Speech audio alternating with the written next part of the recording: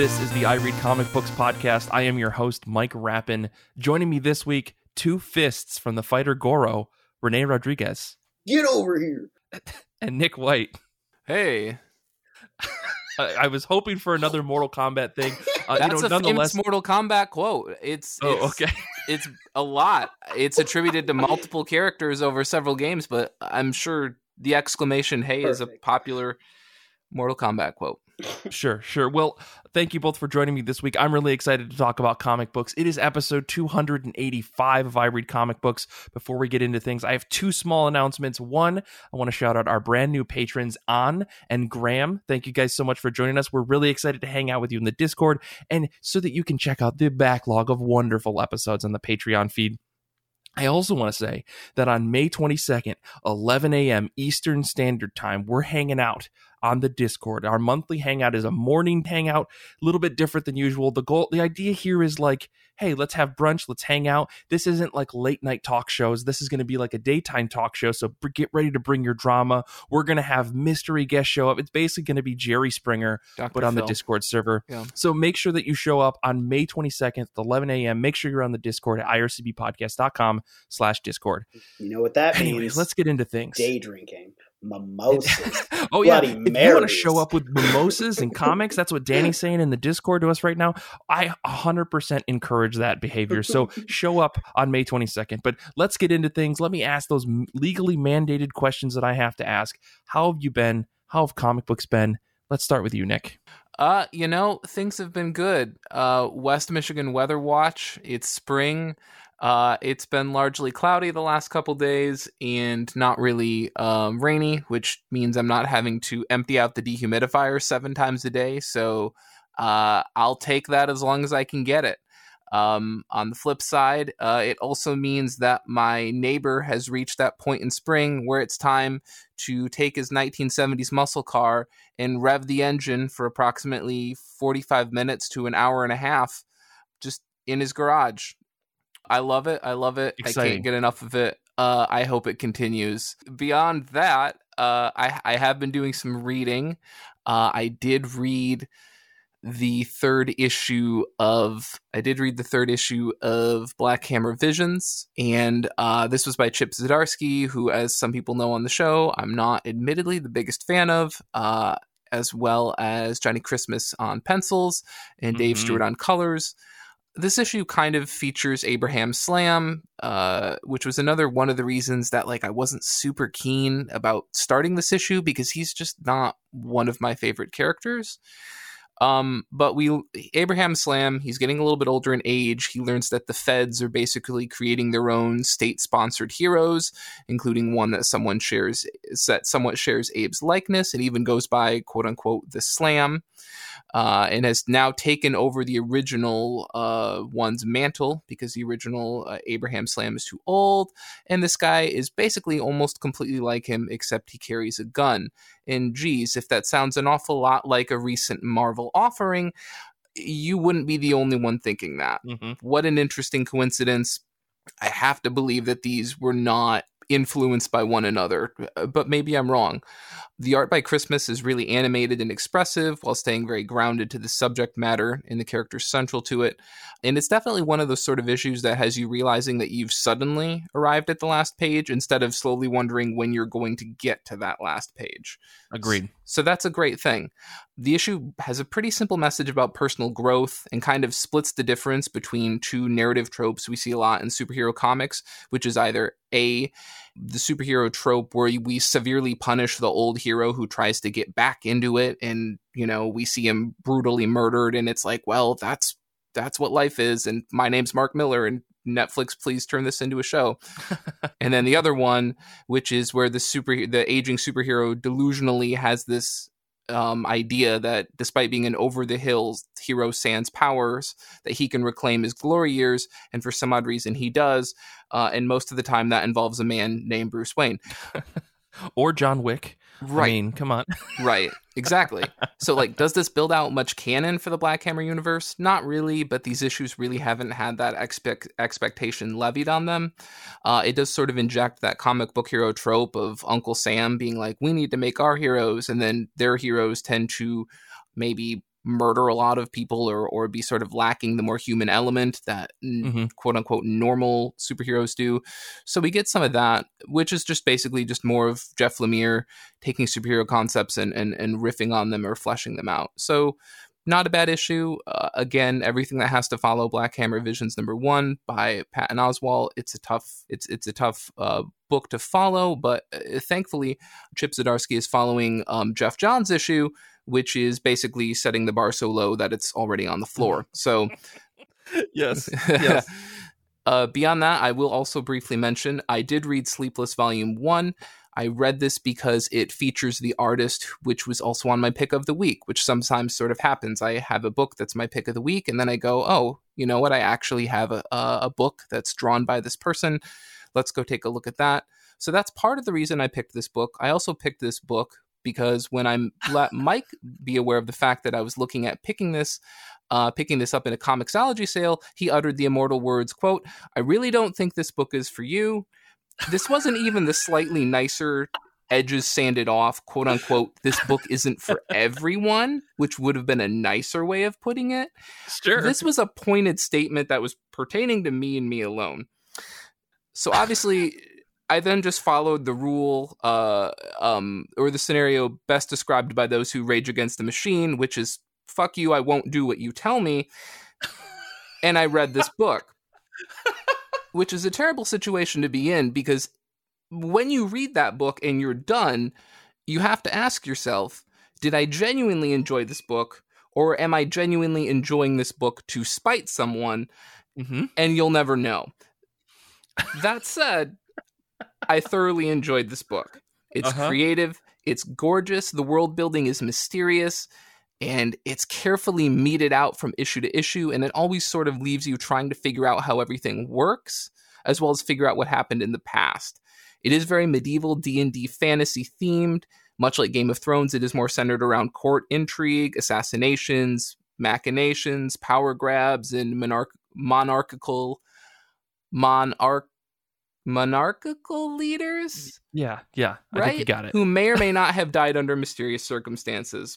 You also have magic here, but it just very infrequently exists. So it's almost like in the book Black Magic, where you suddenly have where the book goes from black and white to color, and you have these moments where you're like, oh, I really need to pay attention to this because it's so infrequent and rare. So that's kind of how magic works. Great story. Briefly, we'll say beyond that, as the title gets at, you have this guy who just doesn't sleep. And of course, that makes him the perfect bodyguard, the perfect protector.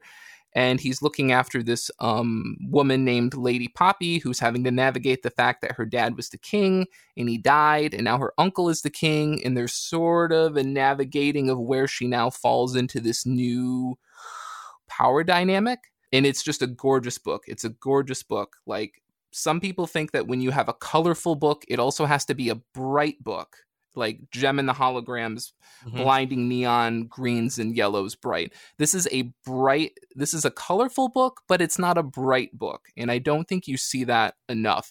I can't recommend this a book enough to people who like fantasy, who like just gorgeous artwork, wonderful color work, interesting plot. And honestly, I don't know if I've seen a arc of a book in a long time sort of slam the door on the arc with such a just absolutely stellar ending that just has you praying that you can start arc 2 almost immediately. So I would recommend this book to Mike. I think it's a great pick. I can't recommend this book enough. It might not be for you. I don't know. Listen. I genuinely didn't think that you would enjoy this because I felt like the romance of the book, the feelings. Was it the feelings? Was it the part where there were feelings in the book?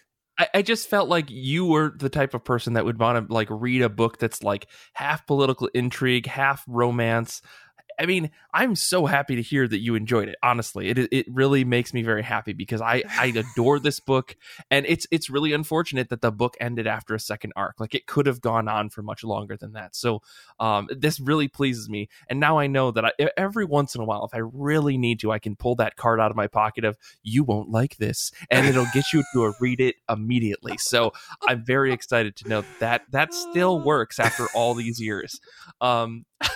Before we turn this into a sleepless podcast, though, I do want to jump over to Renee. Renee, how have you been? How have comic books been? Well, first, I'd like to say that it's a privilege to be here tonight. But mainly, I just also want to say I respect Nick and the fact that he doesn't take anything too personally. No, definitely not. It's been a bit of a roller coaster lately, but things are on the up and up, and that's good. But I didn't get to. I wasn't reading a lot lately, but I read the newest chapter of Spy Family that came out last week, which was chapter 45. Spy Family, story and art by Tatsuya Endo, and of course, if you're new here or haven't heard me rant about this series before, Spy Family is about a spy named Twilight who has to go undercover in a enemy country, and he's trying to basically stop two neighboring countries from getting into a war. But in order to do that, he has to infiltrate a school. So he adopts a little girl and then also basically has to find someone to be her mother. And turns out they all have a secret. He's a spy, the mother's an assassin, and the daughter is psychic. And then they later get a dog that can see the future, and it's great, and it's wonderful, and I love it. It's a very good series, and now there's a mission on a boat, and it's amazing because they're on a boat, and everything's exciting about the boat, although they couldn't bring the dog, which is sad. But I'm also really excited because we've gotten to see more of Yor, who is the mom, and her assassin alter ego. As the Thorn Princess is what she's called. We're able to see a little bit more of that. We haven't really done a whole lot with Yor in a while. We kind of have been focusing on missions that Twilight is doing, which is the spy. And we've also done some more story stuff with Anya, who's the girl going to this prestigious school, which is what the whole mission kind of hangs on. So we haven't seen a lot of Yor's assassination world. We're sort of seeing that a little bit more, and this whole arc is basically, that she's also wondering if whether or not she needs to still be an assassin. They're kind of exploring that, and it's really, really interesting, and it's a great series. And again, it's only 45 chapters. But it's a good read, and I highly recommend it. And it's available on the Shonen Jump app. The other thing I read was I read the newest volume of Moriarty the Patriot, which is the story by Ryosuke Takeuchi and art by Hikaru Miyoshi. Also, shout out to the assistants, even though I don't know their names, both on this series and on Spy Family. They do a lot of work. But Moriarty the Patriot is a new take on Sherlock, which I know there's so many. Why should you do this one? Well, one, this is a manga. Okay. Didn't they already do a Sherlock TV show manga? Shut up, Nick. Okay.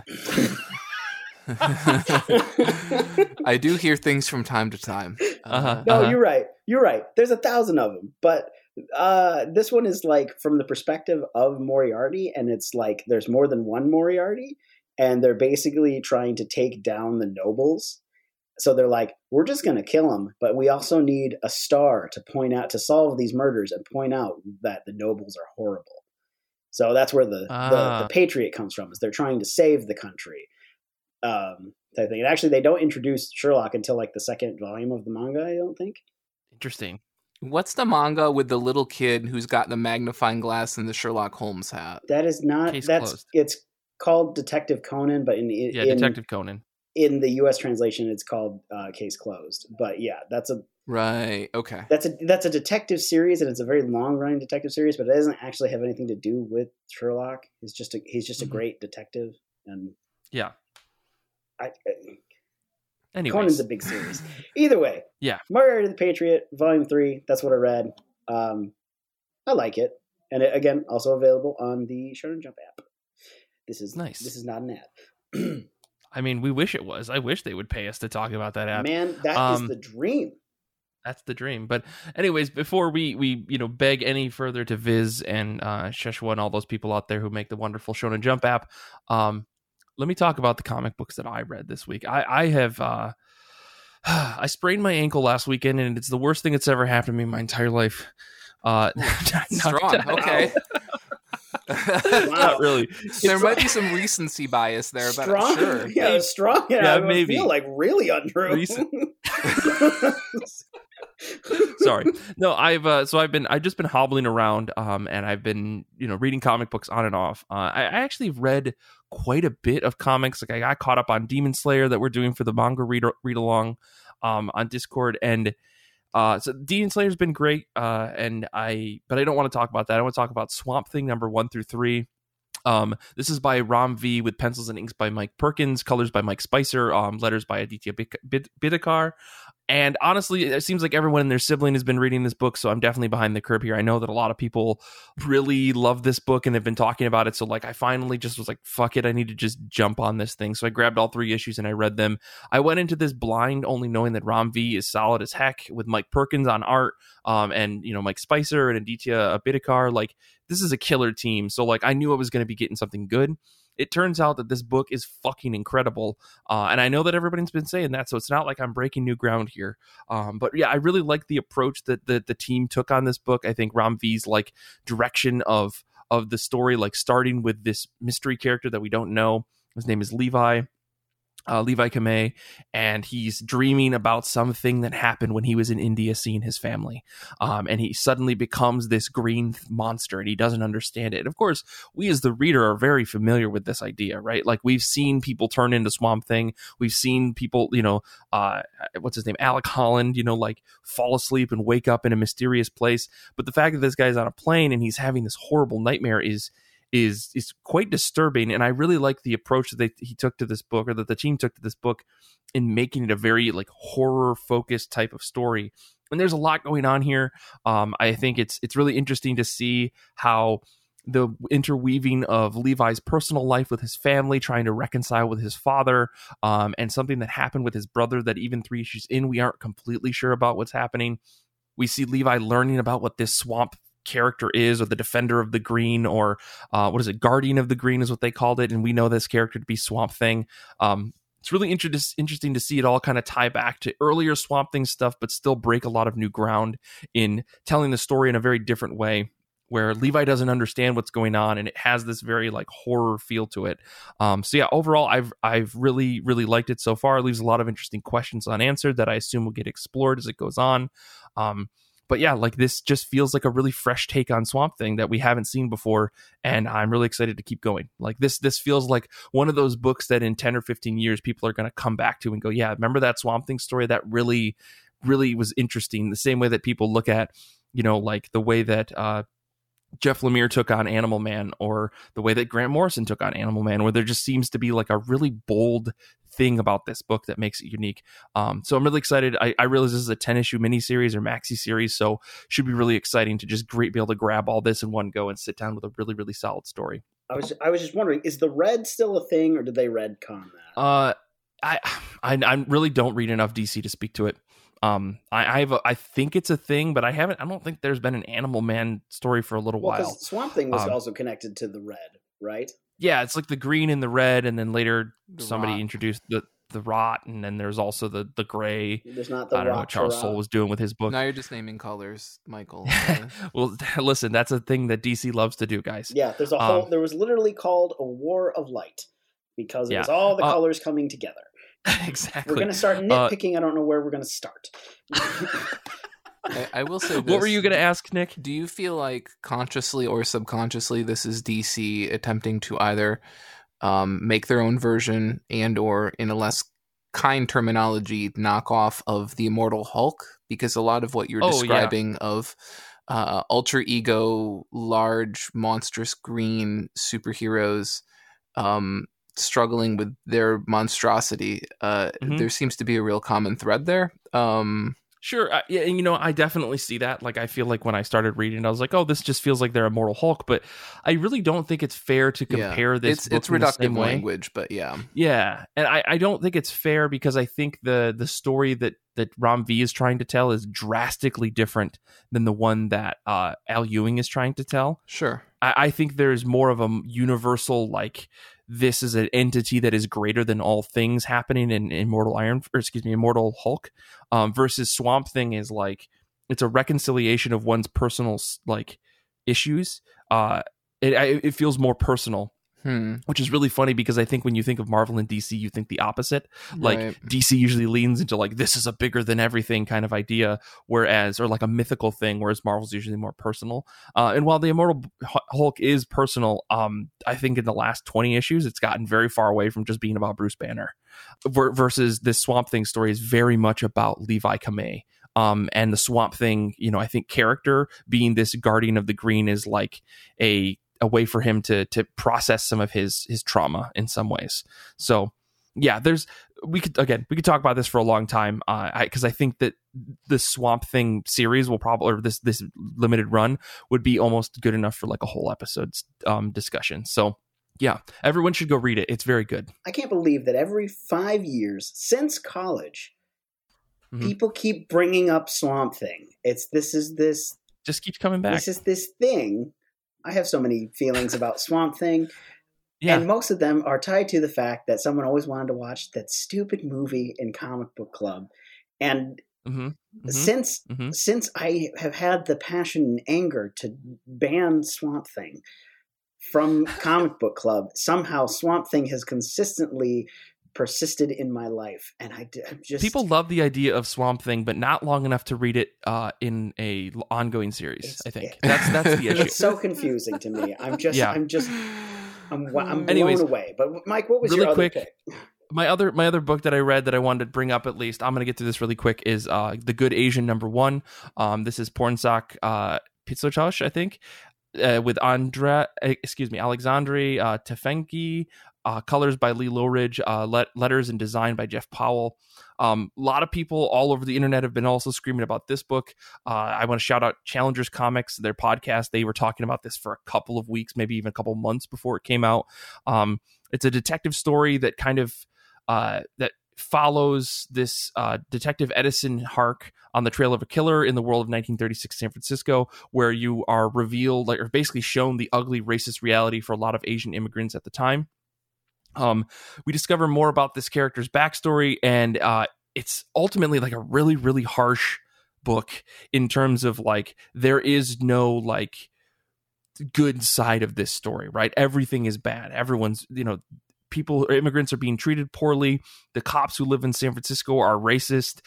This character is a Chinese immigrant, and he happens to be a cop, and so like a lot of the people in these Asian communities are very confused. They're like, you're working with them, can you help us? You have this position of power. But he kind of hates himself for who he is, because he's been treated in such a way for so long.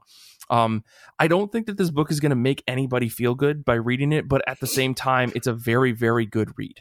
Like, I from what I've seen and what I've read about like this time on the West Coast of the United States, I feel like if you like Darwin Cook's adaptation of Parker, or Brubaker and Phillips' The Fade Out, there's just this like harsh, in your face slamming of like the bad shit that happened to people that were created and perpetuated by the system of America, like this systemic racism and sexism that's built into America for so long, flashing back to this period of the 1930s and seeing this character who is an Asian American, but also working within that system. Is really, really interesting. I think that this is probably one of the better books that I've read in a long time, like about a period piece that really just slams you in the face with all of the harshness of reality, without apologizing for it or finding like a way to say like, and then there's this really nice guy who's actually not racist. It's like, no. It was pervasive. And I think that this book does a good job of showing Edison Hark trying to grow out of his self-loathing near the end of the issue. So, or at least, again, really, really try. It's a whole thing. But I think that, again, if you liked if you like Parker, if you like the Fade Out, I think you would definitely dig this book. Yeah, we've been this episode is going to be so long. I can already smell it. Let's move on and talk about comics that are coming out. Comics are dropping on May 12th, 2021. What are you both excited for this week? Let's start with you, Renee. Mainly because I got to read Spy Family last week and I just really like it. I'm excited for next week's chapter. I also wasn't expecting it to be coming out next week, but it is. Spy Family chapter 46. Which, again, story and art by Tetsuya Endo and his assistants. But, we're on a boat and there's assassins and it's a protection mission and we're learning more about Yor. And, there's also going to be some stuff because, obviously Anya can hear all of this stuff because she, can read minds. And, Twilight's supposed to be relaxing, but obviously he's not. And it's like, it's a boat adventure with secrets. I mean, it's great. And I can't wait to read more. I'm conflicted about waiting it out to have more chapters to read. But at the same time, I know I'm going to fail at that because every time I see a new Spy Family chapter, I'm just like, well, I have to do this. I have to. Yeah. It's an emotional roller coaster, Mike. But you know what? I'm excited for it. I understand that pain. This is how I feel about One Piece now. Now that I'm caught up, I'm just like, should I just wait a couple weeks? But then Twitter is all about spoiling everything, so I have to read it when it comes out. Oh man, Sunday. you got to just block that stuff out or stop caring about spoilers. I mean, I guess find a cabin in the woods in Maine and just. I just meant you can mute that stuff on your timeline. Well, I know, but except for I intentionally follow the One Piece topic on Twitter, so all I see is One Piece stuff. Anyways, we don't have to get into that. Nick, what about you? Another episode. Yeah, Nick, what are you excited for this upcoming week? Sure. So I think for some reason I omitted the Sleepless credits, so I do want to briefly mention those. Sleepless Volume 1 is Sarah Vaughn writing, Leila Del Duca on pencils, Alyssa Serra on colors, Darren Bennett on letters. And as I said, there's sort of a connection between that and my pick of the week, which is The House of Lost Horizons, a Sarah Jewell mystery, number 1. This is co-written by Mike Mignola and Chris Roberson. And penciled by Leila Del Duca with colors by Michelle Madsen. So I think this is probably the first Hellboy or Hellboy adjacent Dark Horse book that Dave Stewart isn't coloring. So I don't know if there was a potential fallout there or what happened, but he's colored the other 1,400 of them. So I'm just kidding. It's probably nothing. Obviously, Del Duca, as I mentioned earlier, is perhaps best known for her work on Shudder and Sleepless, and Chris Roberson is basically one of Mignola's frequent co-writers on Hellboy content, so that's not a big surprise. In recent years, we've arguably seen the Hellboy verse sort of shift from being Hellboy and the BPRD-centric, outside of quite literally the book Hellboy and the BPRD, which I suppose is what happens when your heroes are dead / not dead / in hell. That'll do it. And so this book sort of involves investigator Sarah Jewell. She was in the book Rise of the Black Flame, as well as Witchfinder, The Reign of Darkness. She's kind of a contemporary for the main character of Witchfinder, whose name I cannot think of, but he is this special agent ordained, sort of tasked by Queen Victoria with looking into supernatural matters. In the 19th century, I was going to say England, but he does go to America at certain points. So she's sort of a contemporary of his. I'm pretty excited for this. It advertises itself as a lock-roomed murder mystery, puzzles paranormal detective Sarah Jewell and her associate Marie Therese when a weekend trip on a private island off the coast of Washington goes astray, trapped by a storm and surrounded by, I think they omitted the word by a myriad and the words of, by a myriad of suspects who have gathered for an auction of occult items. The intrepid duo must unravel the supernatural mysteries surrounding the guests in hope of uncovering the murderer. So again, if you get invited to a big fancy party on an island, inevitably a storm will, keep anybody else from showing up and someone's going to get murdered. So just don't go outside, anyone, ever. It's there's a lesson to be learned here. So just very excited for this book. It's always interesting to see these books that get more and more and more further away from just being super Hellboy centric and sort of kind of operate on the fringe or sort of have these very thin connections. I think some people would probably roll their eyes at that, but I always kind of find those the most interesting. because there's so much freedom there to just do crazy stuff. So very pumped for this. Well, for me this week, I am excited for... I guess before I get into my pick, let me shout out some of the folks on Discord who have been sitting with us through all of our technical difficulties and issues today. Danny's pick for this week is Batman the Detective #2. Stephanie's pick is White #1. That book was almost my pick for this week, except for I'm not picking it up through like comic distributions. I actually backed it on Kickstarter, so I'm waiting for it to get sent to me. So not my pick, but I did want to bring up a book that I'm excited about this week, which is Time Before Time #1. This is written by Declan Shelvey and Rory McConville, I think that's how you say it. Art by Joe Palmer, colors by Chris O'Halloran, with letters by Hassan Atzmen Elhau. This is Shelvey's latest book that he's working on, but he's got a co-writer. So I'm excited because like Shelvey's writing for me is always flip-flops. Like I like it, but then I don't, but then I do, but not really, but then I actually do like it. The Solicit describes this book as a Looper meets Saga in an extra-sized debut issue, which I absolutely fucking hate the idea of. Like that seems like grabbing two good or popular things and then just mashing them together simply because you can. Like maybe if we mixed caramelized onions with Jolly Ranchers, would have a really banger of a snack. That's disgusting. Those are two separately good things, independent on their own. They're fine by themselves. How dare you push them together? But the real Solicit actually says, the year's 2140, and to escape a world with no future, many turn to the Syndicate, a criminal organization who, for the right price, will smuggle you back in time for a better life. After working for the Syndicate for years, Tatsuo and Oscar decide to steal one of their boss's time machines, but soon find out the one thing you can't run from is your past. Nice. I can get on board for that. I don't know. I'll just say, like, any story that has to do with time travel is always wonky at some point, but I really couldn't shut up about Time Paradox Ghost Rider, so who am I to speak? The real question is, how are they going to make this into an ongoing book? The Solicit says it's supposed to be a new ongoing book, so with time machine or with time travel in general, I feel like you run into like a lot of like hiccups and stuff, but you know, anything's possible. We'll see. I'm going to just trust that Shelvey and McConville know what they're doing. Joe Palmer's art looks stupendous so far from the previews you can see, so I'm ready for this book. Anyways, we're going to take a quick break.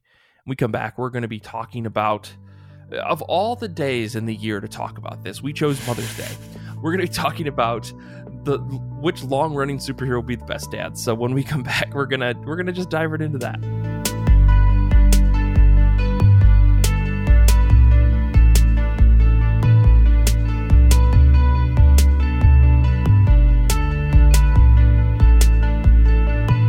This week on I Read Comic Books, we are asking the question, which long-running superhero would be the best dad? And in parentheses, is it Batman?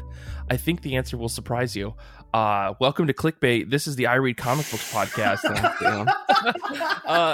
So this topic came up. I don't remember who threw it my way. I think it was Kara, and it was just kind of goofy. And I was like, yeah, let's do it. And then it ended up being this episode with me and Nick and Renee to discuss it. So, folks in the chat are even saying, I know it's not Batman. You know what? We'll get to it.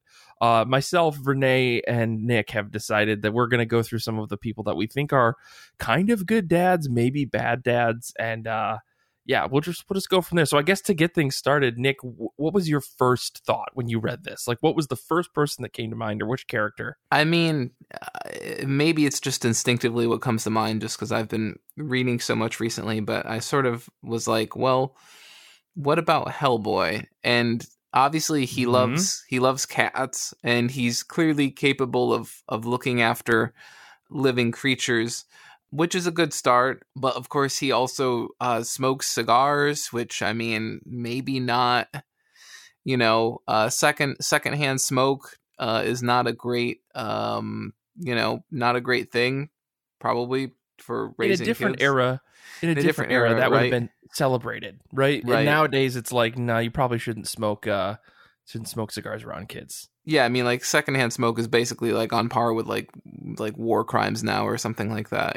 Sure. I think of it in the same way that like when we all saw that scene in Mad Men where like they had the picnic, and then when they were done with the picnic, they just took the picnic cloth and just flung everything off into the woods, and I was like, I am more shocked about this than a murder. Right.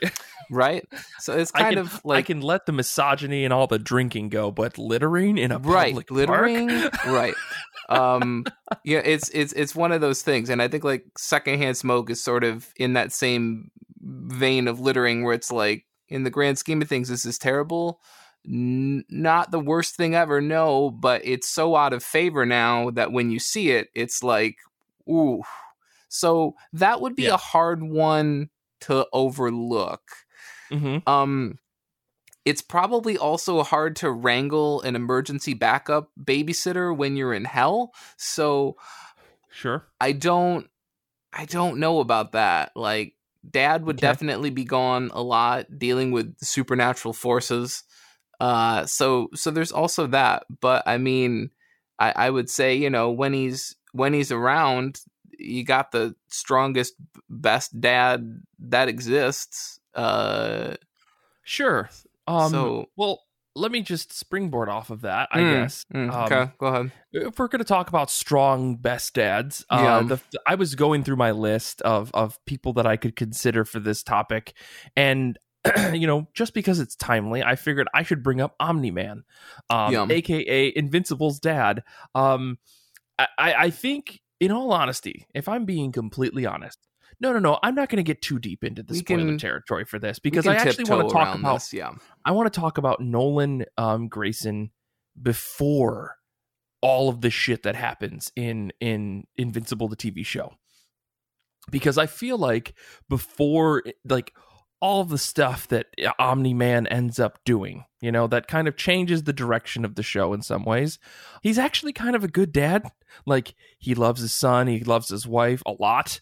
I'll just leave it there. And he really, like, I feel like he wants to nurture this kid that he's got, right? He wants to take care of him, so he's supportive of him. He's like, hey, one day you're going to get superpowers, and it's going to be great, and we're going to be flying around. We're going to be superhero dad and son. And Mark is, like, all about it. I think his relationship with his dad, despite, you know, the awkward, like, oh, I'm a teen, you're kissing my mom, ew, like, that stuff, that's not him being a bad dad, right? I think it's just him being a dad. But I think that Nolan is actually a good dad up until a very specific point in the series. So, like, all things considered, up until then, I would say, like, Omni-Man, pretty good dad on paper. And then, you know, the story happens. But, like, I don't know, is he the best dad? I mean, like, if you read through the whole series, like, even long term, there's a lot to be said about it that we could probably get into, like, deep, dark spoiler territory with. But yeah, I feel like, you know, as a person who's Mark is looking to as a father, I think, like, up until a certain point, he's a solid dad. That's all I'll say about it. I don't know if you guys have any other thoughts about that. What I'm hearing is, like, you're asking this character to be judged based on, like, Invincible 1 through 3, and then ignoring 4 onwards or somewhere thereabouts. As long as you have selective memory and only remember the good times. Right, that's what makes a good father. So long as you remember events that weren't actually depicted in the book and that were maybe discussed as happening before the book takes place. Look, I want you to take this this actual one Saturday afternoon and only look at that, and then all right, maybe I'm base the decision of best dad after a really solid game of catch from around the world. Okay, maybe you're not wrong. Like, for the first 60 pages of this book, he seems like a pretty decent individual. Mm-hmm. Yes, but the 100+ issues after that make it very questionable. I'm not talking about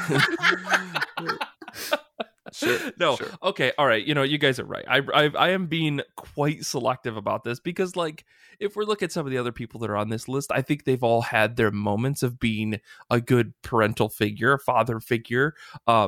But ultimately they are all bad, because I think this maybe gets to Renee's big point, but I do want to hear one of Renee's like, ideas before we get into, like, your big summation about the point. Okay. That's fair. Let's hear it. What do you mean?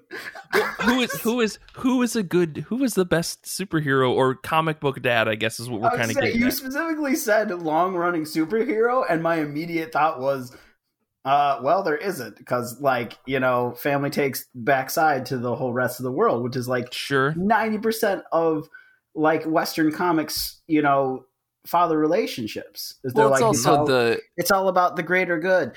The greater good. Well, it also doesn't help that truly good parental figures in long-running superhero comics are dead. Yeah. And that comic is likely built on the foundation of that really good parental superhero figure being dead. Yeah. Maybe. And I started thinking about even in manga, I was like, a lot of the time, the parents are not around, or they're very, very not really sure what's going on. And what about Death Note? What about the dad in Death Note? Yeah. Yeah, the dad in Death Note, Renee. The dad in Death Note, whose son is the killer? Yeah, but that doesn't mean that he's a bad dad. I think there's an argument that he was a good man, but again, the job came before that. Sure, even though he cared about his family, at the same time, he kept them all at an arm's length. True. And while he did eventually sacrifice himself for his daughter, at the end of the day, it's the main thing was that he kept everyone kind of at an arm's length because, the job came first. And it's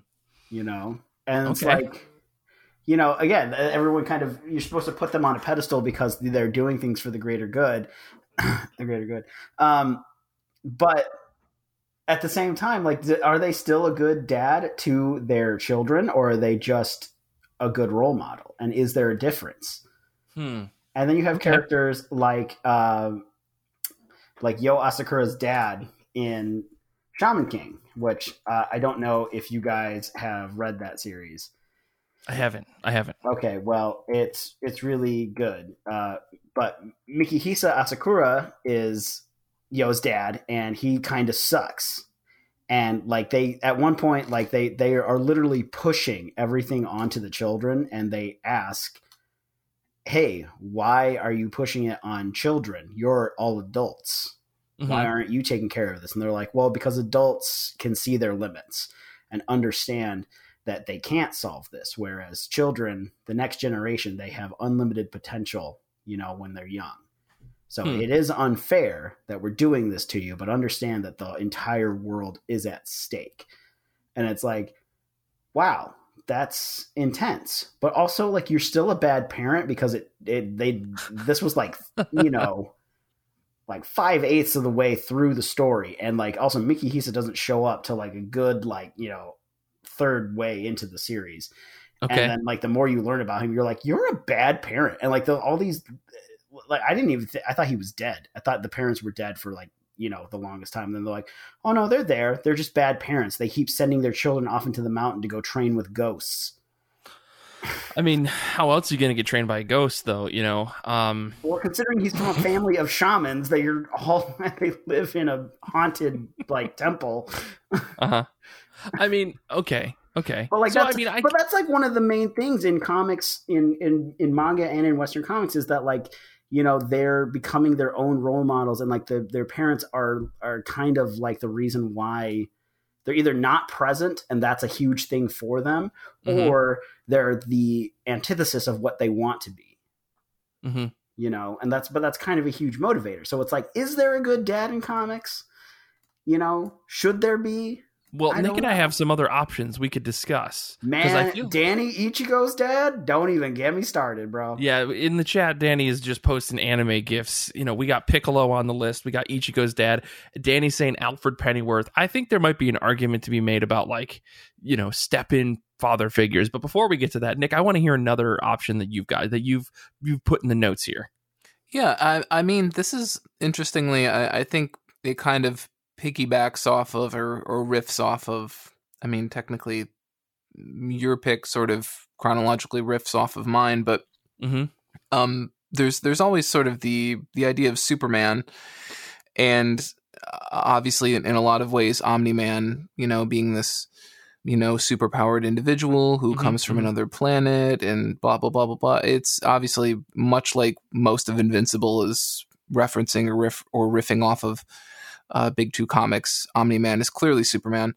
If Superman didn't really break bad, and if Superman did what Vegeta came to Earth to do. All right, we're crossing over too much here, but yeah, and And I don't know, like, I don't read a lot of Superman books, so I can't say that, like, oh, well, I missed the one where he turned out to be a less than perfect individual.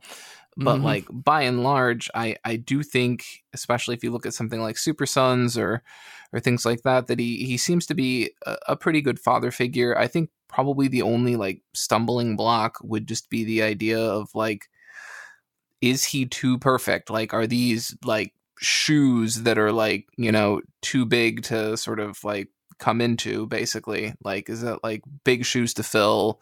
Are there high expectations there? And I'm not saying that, like, he's reminding, you know, what's his name? Jonathan? Yeah, I think so. All the time, like, you know, you need to grow up and be as good as me and blah, blah, blah. But certainly you know, it would be intimidating to follow in that. But, like, you know, then again, you know, how intimidating is it when you have to follow someone who has come from another planet and managed to conceal themselves completely and utterly with a pair of glasses? So, like, when you've got that level of power working for you, like, I think you're nigh unstoppable. So, I mean, kind of. I'm trying to find out what this kid's name is. Is it Superboy? I don't even know. I think it's Superboy, right? Superboy and Damian in the Super Sons book. Yeah. Anyways, I think he takes over the mantle of Superboy because there's just continually Superboys happening. Right. But I don't know if, not that we want to fall down this rabbit hole because we don't, but there's too many. Don't think the other ones were technically his son? No, they were his clone. But now they are. Now we've entered into Death of Superman Dan Jurgens, like, 1992 territory, which has a big do not cross banner across it. Even the rebirth that happened where they had the new Superboy, like, he was still a clone made from Cadmus. And then Jonathan Kent is not a clone. Right. And this is okay. And this is why we're gonna put at IRCB are going to put the yellow police tape across. We're just gonna call him Superboy, and eventually he's gonna become Super Teenage Boy, and then he's gonna be Superman. With the circular sunglasses. I think he should just call himself Super Son, and then Superman should just become Super Dad. Super Dad, yeah. I actually like Superboy, Super Youth, Super Young Adult. Super Youth, Super Young Adult, Super Youth and Revolt. Yeah, Super Youth and Revolt. And that's where you can choose either a soup or become a youth in revolt. So soup isn't like a bowl of soup or like a superhero. Yeah, it's a new Olive Garden option.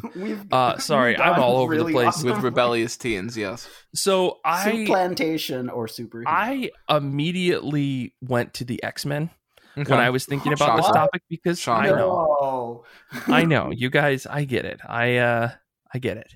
But so the first two characters that I thought of were Professor X and Scott Summers, because they're both dads. God. And they're both dad. Okay, so let's talk about Scott Summers. That was the character I wanted to talk about anyways, because Professor X is just a straight up bad dad. Versus Scott Summers, I feel like he's kind of a good dad in that, like, he has his own problems, but he's had a few kids, because Rachel Summers is technically his daughter, Cable is technically his son, and Nate Gray is technically his son. And, you know, ultimately, though, these kids have to come back in time or come from another dimension to save the world, because it's likely something that Scott did as part of the leader of the team. But I feel like recently he's been trying to make amends with, like, Nate Gray or Nathan fucking Cable, Summers? Essentially young boy Cable. Yeah, Nathan Summers, thank you. He's been trying to make amends with him in the Cable book, which I kind of find to be endearing.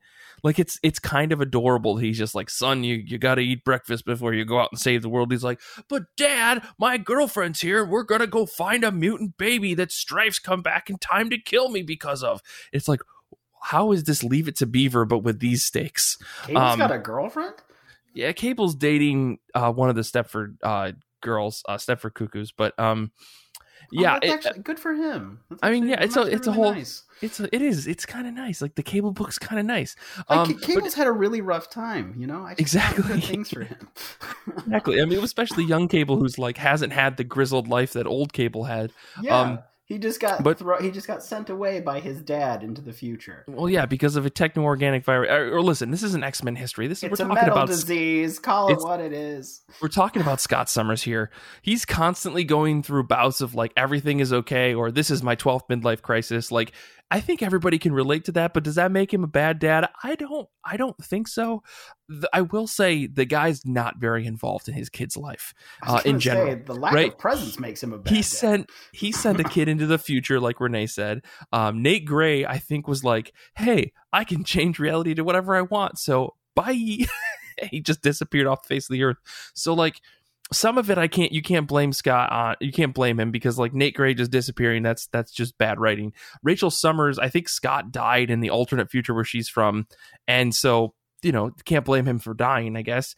And as for Cable, like, I guess you could blame him because I think in the Cable moment back in the day when they sent the baby into the future, both Gene and Scott were like, well, we could go, and then everyone was like, no, you should just send the kid, he'll be fine, and then they stayed. So does that make him a bad dad? I think it makes him a bad dad. Never mind. I don't know what my defense is. I feel like he's trying to started out. He's trying to make amends, though. I think is where I'm getting at. He's trying to make up for all that lost time. So, he's trying, I guess. So he's trying to be a good dad because he is a bad dad, is what you're saying. So you've inadvertently admitted that he's a bad dad. Yeah. Well, we got there. I do have to shout out Danny, who mentioned that Cable is a better dad to Hope than Scott was ever to Cable, and that's 100% true because Cable was there the entire time as Hope was getting older.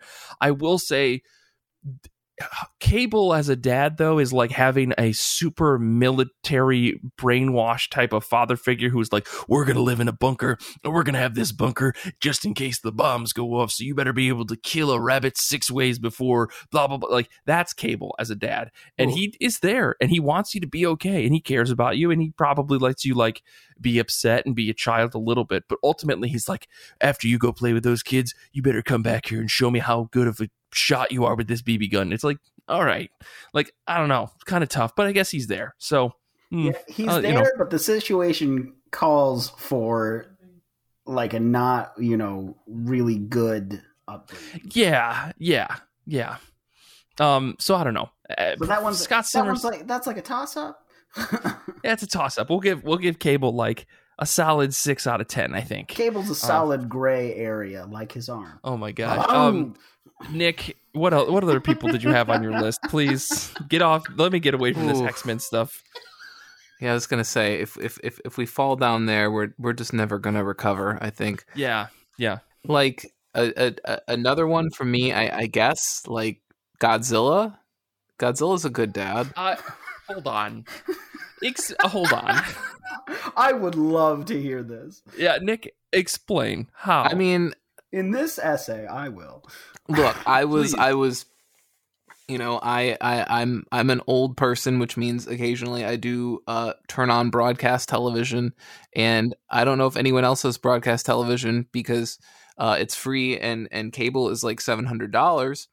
But there are channels now that constantly show very old, very bad sci-fi movies constantly. But it's free.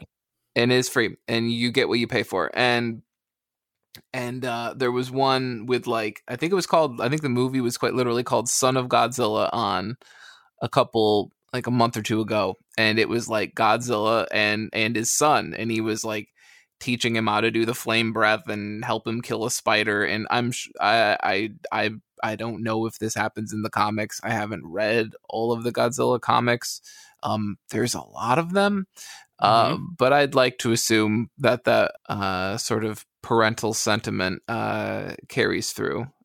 So, yeah, I mean, Godzilla, I think it's a mixed bag in some ways. But yeah, exactly. Son of Godzilla. Yeah. Nick, I just looked this up, posted the poster in our chat. This is the worst looking movie I've ever seen, I think. Yeah, it's close. Oh my gosh! Have you seen Citizen Kane? But there's a picture of baby Godzilla on the shoulders of dad Godzilla. Holy smokes! See, the thing about this though is doesn't that look like the kid earlier from what's the show from the 90s, the dinosaurs? Dinosaurs, yeah. Doesn't that Absolutely. look like the kid, not the mama? He's yelling at his dad, not the mama.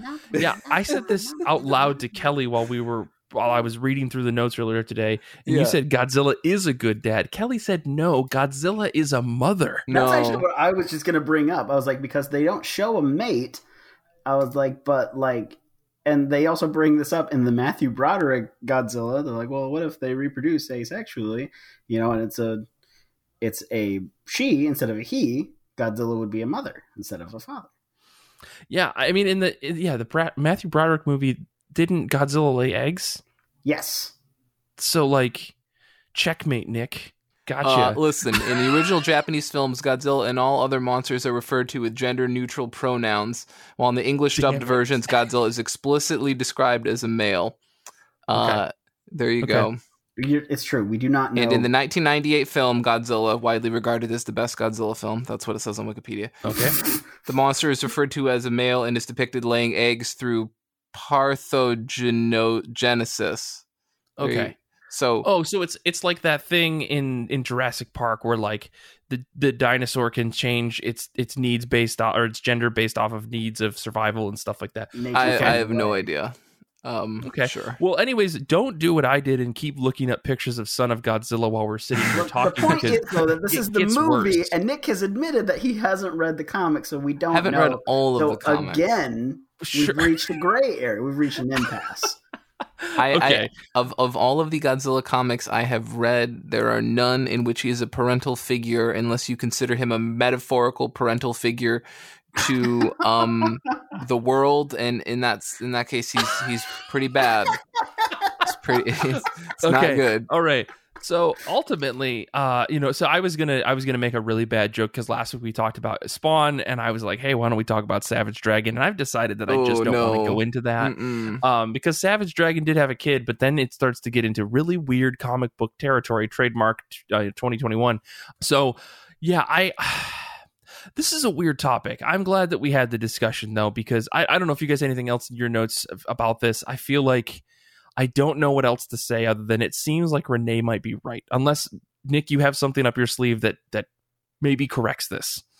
I mean, beyond this, I have Darkseid, and I wrote, look, is this a joke to you? Oh my God. And then I have Green Lantern, varies by lantern, period. Hal is a big, big, big no, though. So, okay. Yeah. Danny says if we don't mention Marco from Saga, I may quit listening. Danny, I've only read the first 2 volumes, so I can't speak to it beyond that. Well, I okay. You know what? I will give you that. I think Marco is probably a pretty good dad. I think he, as far as Marco is considered to Hazel, I think he's actually a great dad. And he's had his ups and downs as a character, but I think that a lot of the problems that he has are more with Alana, like in terms of like some of the controlling stuff, in terms of some of the like, I don't know, like he and Alana not being on the same page about a lot of things. Again, it's just communication stuff. Brian K. Vaughan really likes to write a real life drama, so it's kind of hard to have fun with the discussion on that. But the thing is, I will say, when you're looking at it, as far as Hazel is concerned, I think he's a very good father to her. But yeah. Is he a long-running superhero? Oh, well, I mean, I don't know about superhero. You made the criteria, long running, definitely. Sticking to it. Well, okay, all right. This things are very fluid here. Look, Okay, I mean, Renee, after I listed Godzilla, I think we just throw everything out the window. Yeah. He's long-running, and I mean, is Darkseid even a superhero? I don't think so. How do we define a superhero versus a super villain, and where does the line lie? I was like, if we're just going for best dad, then I totally have the best dad. Okay, not me personally. Like I'm not gonna. My dad's not in comic books. Sure, best comic book dad. Go ahead, Renee. This is the wildest episode we've ever recorded. Please, what is your best comic book father figure? Father, I guess. It's Shuji Sumimura from Kakaishi. Okay, for everyone who hasn't read that, what exactly is Kakaishi, and why is this guy the best dad? So Kakaishi is a series that's about these 2 families that protect a holy site from demons. And like it's both of these families were given this mandate from like the leader of like this magic style. Like it's a martial arts style, but it has to do with magic. They are specifically like barrier mages. They can make areas to destroy demons. It's a whole specific thing. But the founder entrusted these two families to take care of this holy site, and they've been taking care of it for hundreds and hundreds of years. And so now these two main characters, Yoshimori and Tokine, are taking care of it. And Yoshimori's dad, Shuji, actually married into the family. So he is not one of these mages. He's just a normal dude. Okay. And he's an author. But he, is very kind. He's very nice to his family. He's very involved in their lives. And like the older brother will randomly come home. He's an adult, so he'll randomly come home. The dad's always really excited. He's like, "Oh my God, Masamori's home. We're going all out for dinner. It's going to be awesome." He does all the chores at home, takes care of stuff. And because he can't use magic like the rest of the family, he's like, well, I'm going to take care of everything else. And, he knows that his children, because Yoshimori doesn't want to be the mage that takes care of the holy site, but he kind of has to, because he was like chosen by it. It's a whole thing, but he doesn't want to. And his dad is aware of that. He wants to be a pastry chef. So his dad, encourages him to do that. And, he teaches him some things, and he's very caring about all of his children. And, he's also very caring about his father-in-law and stuff. And even though he doesn't have any powers, there are times where he, suits up and runs to the holy site. Cause he's like, it's all hands on deck, you know? And he's a very caring and kind man. And, he is the best dad. I actually started to think about it. I was like, you know what? Not only is Shuji a good dude, he's a good dad. Because also Yoshimori's mom is just like never around, and it's a whole thing, and it's very sad what happens in the end, and I'm getting real emotional about it at the moment. Everyone should go read Kakaishi is what I'm hearing. They should, because it's a very good series and also has the best dad. Okay. Other than Jonathan Kent. I do want to shout out. Okay, you said Jonathan Kent. I mean, but okay, all right, it's fine. Yeah, I do want to shout out old school Jonathan Kent. Okay. I want to shout out Danny's pick, which I should have been right on my list, which is Luke Cage. Luke Cage is straight up like great dad all the time. Really quick, before we wrap up here, I want to read through a list that I found. I know this, I didn't prompt you guys with this, but I want to read through a quick list of what CBR considers to be like some of the, they just said Happy Father's Day, but I don't really know if we should wish Happy Father's Day to some of these people. One of them is Thomas Wayne and his son, but like Thomas Wayne, like the alternate universe Thomas Wayne, where he's Batman. Yeah. Okay. Magneto, Ra's al Ghul, Mr. Fantastic. They did point out Jim Gordon, which, you know what? I don't know. He puts the job first, though. Nick Fury, which I was like, okay. Animal Man, Buddy Baker is what I almost said. Buddy Baker. Yeah. Norman Osborn. Oh boy. Odin. I'm a bit of a scientist myself. Yeah. And Wolverine, which I was like, okay, guys, I think we're stretching things. They're all technically fathers, sure. But it's kind of an odd list. Oh yeah. And someone wrote Rick Grimes as well, which I was like, I don't know, man. Yeah. But yeah. Anyways, for some reason, I like when I hear Grimes, I think of Chuck. I went with Morgan Grimes and didn't even think of Walking Dead. Okay, I was so confused through this episode is out of control. I appreciate everyone who stuck around. Yeah, thanks for joining us today. Let's just wrap this things up. If you guys are interested, you have any other thoughts about what dads we didn't talk about on this episode, make sure to send us a message. You can follow us all on Twitter. You can follow Renee at Rodriguer29. You can follow Nick at Death Star Plans. You can follow me at Mike Rapid, and you can follow the show at IRCB Podcast, where you can send us a DM on Twitter or Instagram, and I will, about your favorite dad that we didn't mention. We'll happily bring it up next week on the show. This episode first aired on Patreon, and it's possible because of our wonderful patrons. Join today for exclusive series like IRCB Movie Club, Saga of Saga, and so much more. You can join now at patreon.com/IRCB podcast. If you haven't already, please rate and review our dads. I mean, show 5 stars on Apple Podcasts, Stitcher, or wherever you listen to podcasts. It really helps us spread the word about IRCB. Join the IRCB Discord community to chat comics and more, and listen to our episodes live as we record at ircbpodcast.com/Discord. And it would help us a lot if you would tell your friends or your local comic book shop about the show. Infinity Shred is the best band in the universe. They do all of our music. We can't thank them enough. Xander is our editor, and he's also just the guy who he writes some of the best titles for this show. You know, if you ever see a title of the episode that's funny, it's probably Xander. I want to say thanks to Nick and Renee for being here on this episode. Shout outs to Stephanie and Danny for hanging out with us in the Discord, and thank you to everyone out there who's listening to the show and shares it and stuff. We really, really appreciate it. Until next time, comics are good, and so are you.